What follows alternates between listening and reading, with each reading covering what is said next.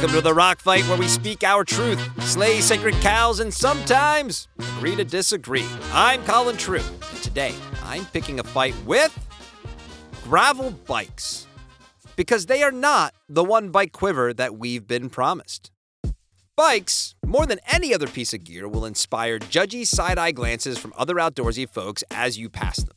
This is true on dirt or pavement. We are all a bunch of judgmental assholes when it comes to how and what everyone else rides. And hey, I'm no different here. Don't believe me? All you have to do is go back a few episodes on this very show where I shit all over mountain bike suspension. A take I'm right about, by the way, but whatever. Why should you care if I think your giant downhill coil is pointless? Ride what you like. Part of the reason we're always looking down our noses at each other is that the bike industry is constantly giving us the next big thing. Be it a new design, material, wheel size, component, whatever. What you're currently riding and loving is instantly the wrong thing the moment the next big thing comes around, which happens with uncanny regularity. About a decade ago, one of these innovations was gravel bikes, with the premise being a steed that could do almost anything, sleek enough for the road, burly enough for the dirt, and excels on any fire road. Around this time, I had stopped riding road bikes and was exclusively a mountain biker.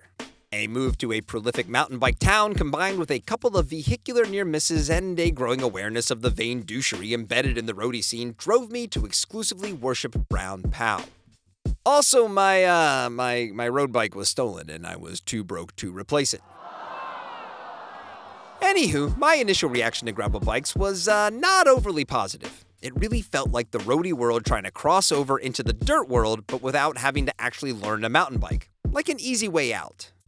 I think my exact comment to a friend of mine who was gushing about his new gravel bike was something constructive, like, fuck that bullshit, just learn a mountain bike. Eventually, I begrudgingly accepted that gravel was definitely its own thing and not just a money grab by the bike industry to get everyone to expand their bicycle quiver.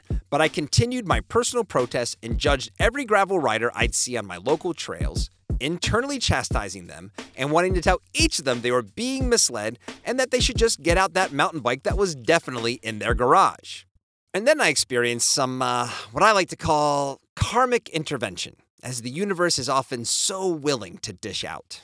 Recently, I received word that I'd need knee surgery, and even though it's relatively minor, without the ability to get in quick and easy trail runs over the coming months of recovery, I served myself a healthy dose of crow and started to think about cycling options that didn't require driving to a trailhead. I could get a road bike and fight the system by riding exclusively in a mountain biking helmet and baggy shorts, or I could open up the portion of my brain that I had willingly closed off when it came to gravel bikes. Preconceived notions are a curse of living. We all have them, and it's on all of us to fight the intuition that creates them until real-world experience can inform how we should actually feel about something. As soon as I opened my mind to what my experience on a gravel bike could be, I started to see what so many others had already seen, especially when I discovered the amount of riding options where I live. When I brought home my new adventure bike and I got out and experienced this new world, it was pretty eye-opening. But learning that there is no spoon after taking the red pill is not the rock fight I set out to take on in this episode. My affinity for my new gravel bike and excitement for the future adventures that await me don't change the fact that gravel bikes are not a one-bike solution wrapped into one. If you dig around online, you find a lot of content proclaiming the gravel bike as the one bike to rule them all. Man, you can really use it on the road to get to the dirt road, to get to a strip of single track and back again. And while that's true, it's a pretty specific set of circumstances. But if you want to ride paved roads, the gravel bike is going to hold you back. If you want to do some true mountain biking, a gravel bike is going to hold you back. If you are currently taking a hard look at joining the gravel world and you, like the rest of us, head over to YouTube to get recommendations or try to understand more about what you're getting into, avoid any title like Gravel Bike, the only bike you'll ever need, because that's a load of crap. If you have the means, get yourself a gravel bike. Place it next to your other bikes and ride them all equally. The bike industry may give us too many next great things, but anything that allows us to be in the saddle more often is a good thing, maybe the best of things. And if you disagree, you better pull over to the side of the road or the trail so your nice frame doesn't get dented from the barrage of rocks you'll face in this particular fight. Thanks for listening to The Rock Fight. I'm Colin True. Are you looking for some liquid courage to pick your own rock fight?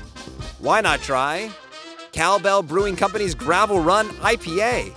It's Canadian! We are the self-proclaimed most exciting new podcast in the outdoor space, and we want you to pick a rock fight with me. Let's battle! What's your favorite mountain, sport, movie, piece of gear, trail, mountain town, beer, coffee, or campfire song?